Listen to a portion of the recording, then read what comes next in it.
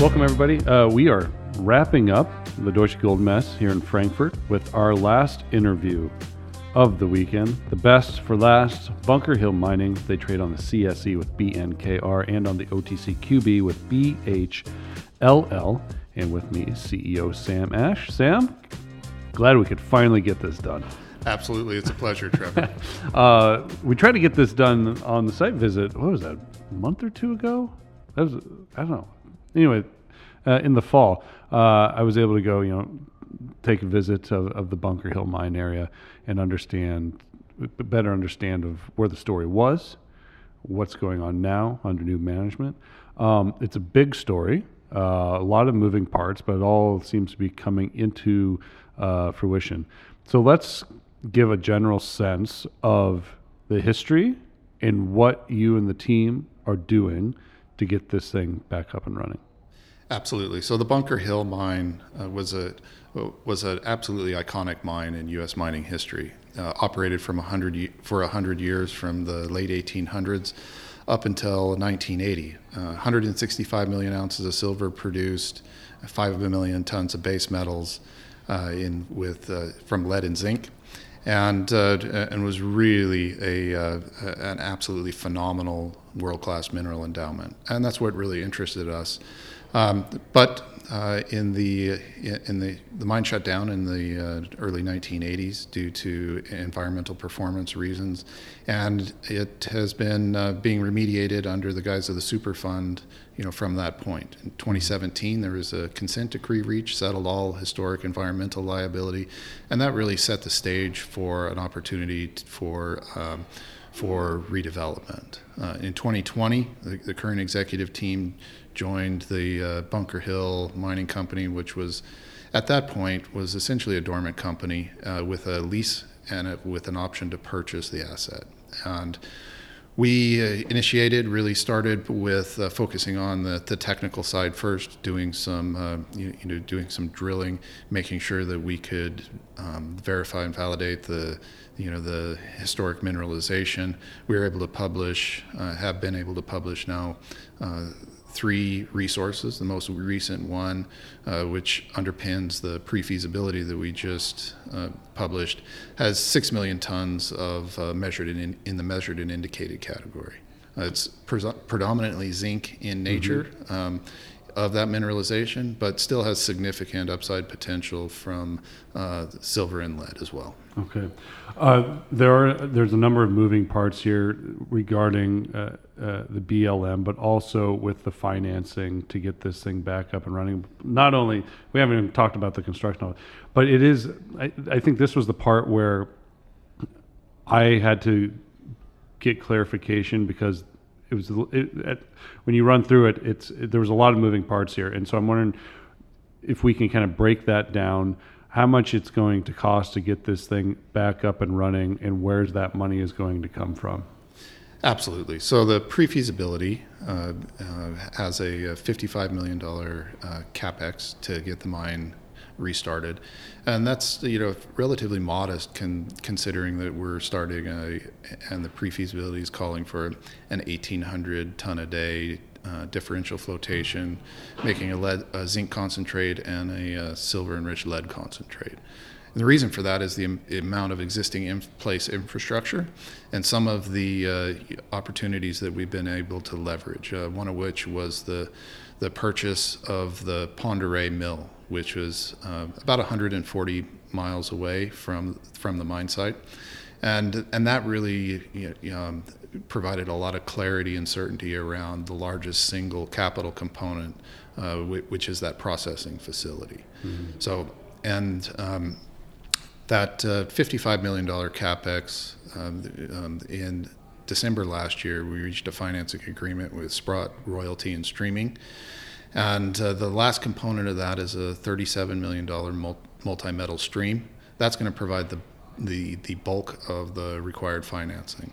And the remainder of that is going to be a combination of offtake financing and most likely a small equity component as well. Okay.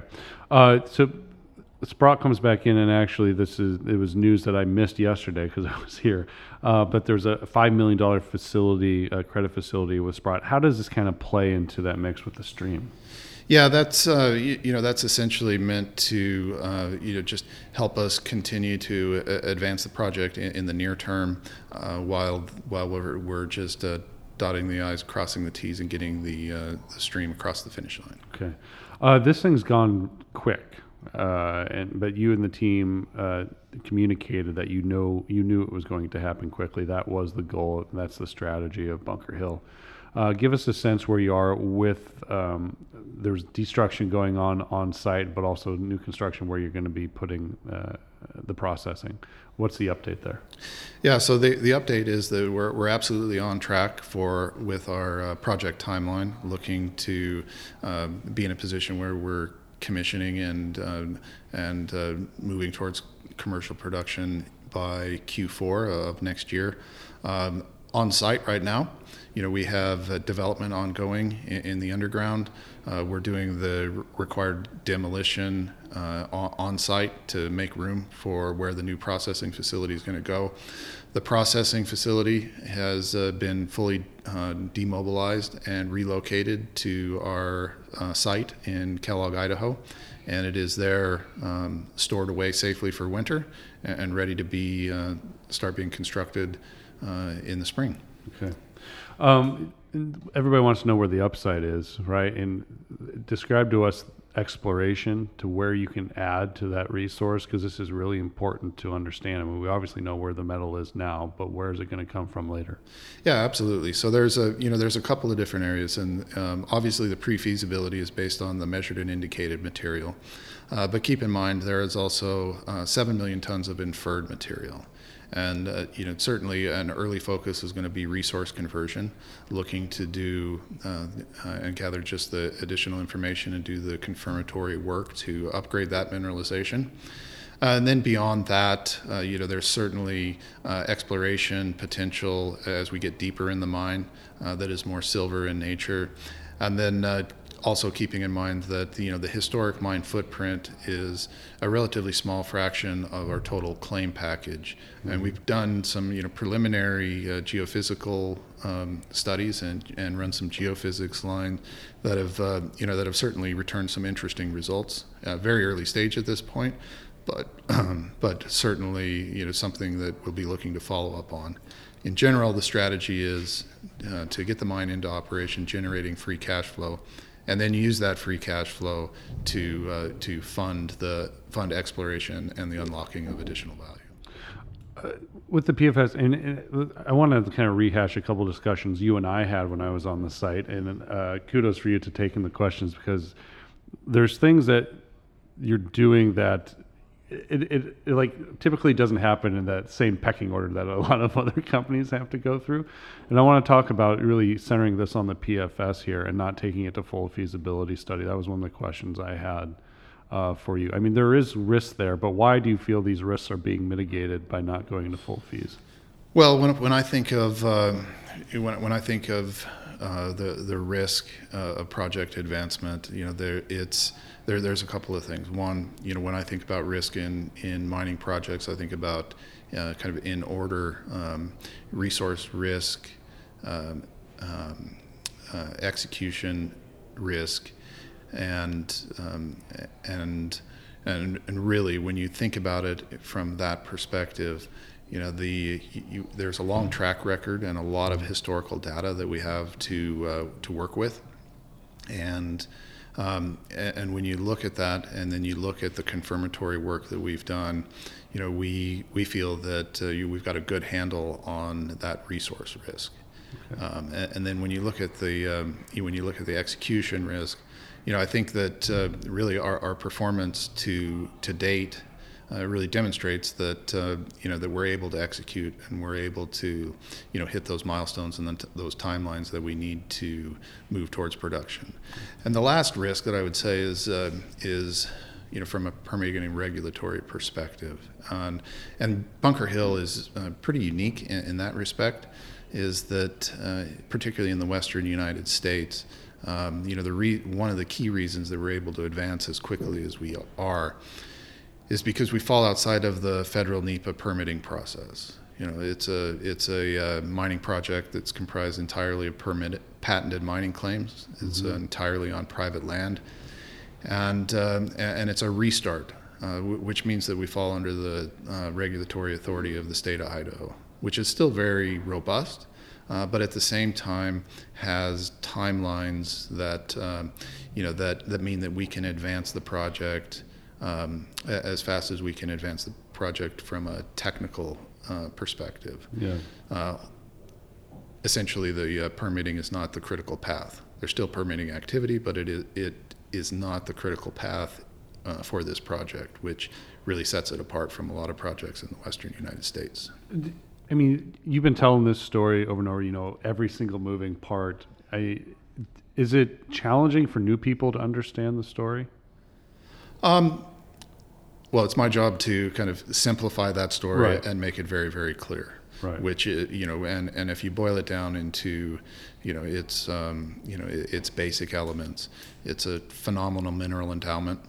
It has a long track record with a lot of historic information associated with it.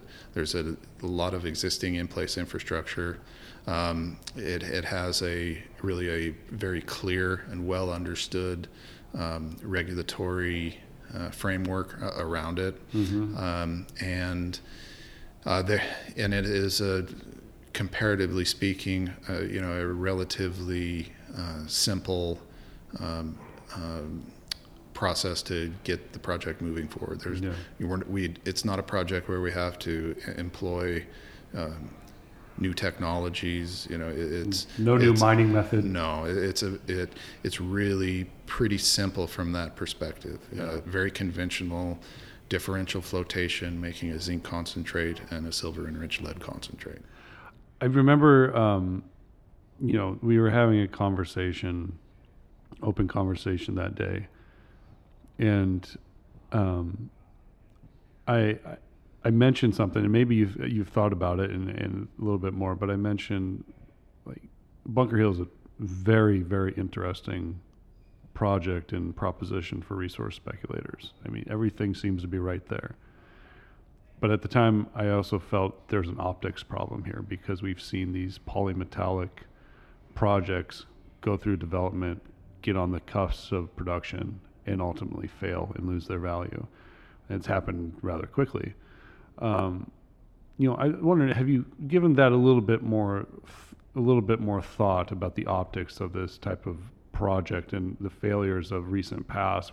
I know it's not comparing apples to apples, but people can look back and be like, oh, remember that last silver, lead, zinc project that went bust? I mean, is that a challenge for you? And is there a little bit of a hangover among the resource speculators? I think potentially so. This is a project that there's no doubt it was distressed. It was distressed from a regulatory standpoint. It was distressed from an ownership standpoint. It was distressed from, the attempts of previous management teams. And I think that, really, our focus has been on, being very transparent with where we saw value, understand where that value is, and focus on delivering progress and outcomes. And I think if any objective observer kind of looks back over the trajectory that we've been on since the start of April in 2020, there's a track record of delivering milestones and advancing the project. Yeah, things are moving fast. What's going to be the next news here in the coming weeks or months out of Bunker Hill? Well, we're continuing to advance on those execution milestones. So you're going to see us continue to do monthly updates on our progress with the development, with the preparation for construction, doing the demolition activities, and we still have an eye towards achieving that full project funding. Yeah, should be coming soon. Ideally, yeah, we're certainly moving that direction in as quickly as we can. Well, you've got this new credit facility, so obviously that helps and provides some padding. What's the cash in the bank like right now? I just refer everyone to our most recent filings, and at the end of the quarter, and sufficient to say that we're comfortable with our liquidity position, and we're carrying on at site with the activities that we have going on. So. Okay, all right, Sam Ash, that's CEO from Bunker Hill. They trade on the CSE with BNKR. And on the OTCQB with BHLL. Sam, thanks for your time. Good to see you. Thank you, Trevor.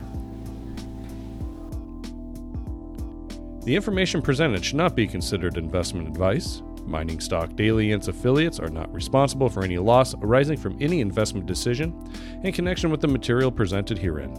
Please do your own research or speak with a licensed financial representative before making any investment decisions.